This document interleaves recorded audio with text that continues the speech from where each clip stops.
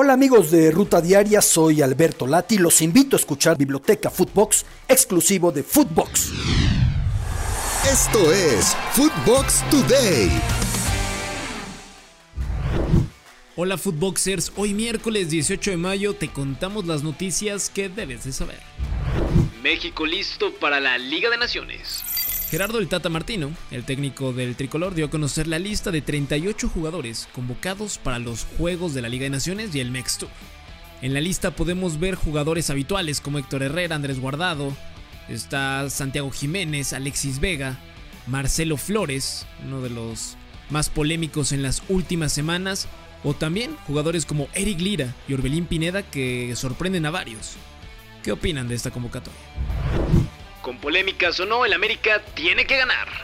Sebastián Cáceres, defensa central de América, habló sobre la polémica arbitral en el último duelo, en el partido de vuelta ante Puebla. Escuchemos lo que dijo.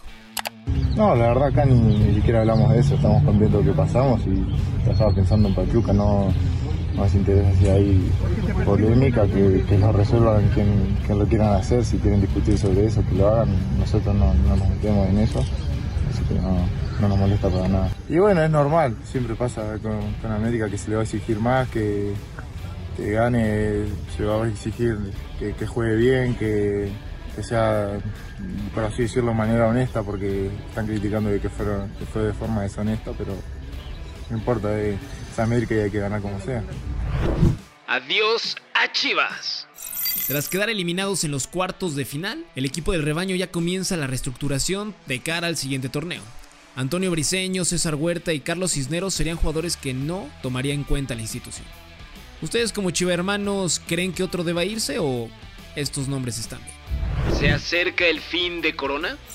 La directiva de Cruz Azul ya hizo una oferta de extensión de contrato a Sebastián Jurado por 4 años y parece que las negociaciones van por buen camino.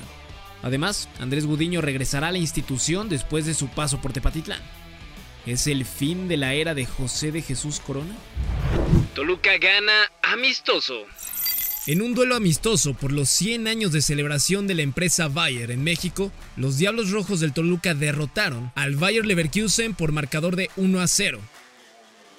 Tenemos que tener respeto por una afición, por el escudo más que nada.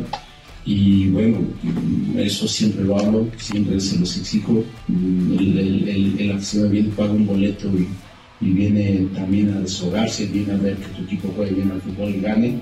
Hoy, lastimosamente, le tocó a Ian, ¿no? De que no ha podido ser certero aquí en casa, como lo Juan León, que metió 2 y ahora no pudo ser. Pero de eso quédate tranquila.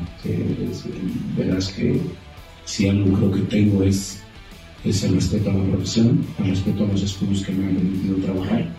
No, o por ahí alguna vez cuando las cosas no salieron bien, alguien le dice, es que tú no quieres a los colores.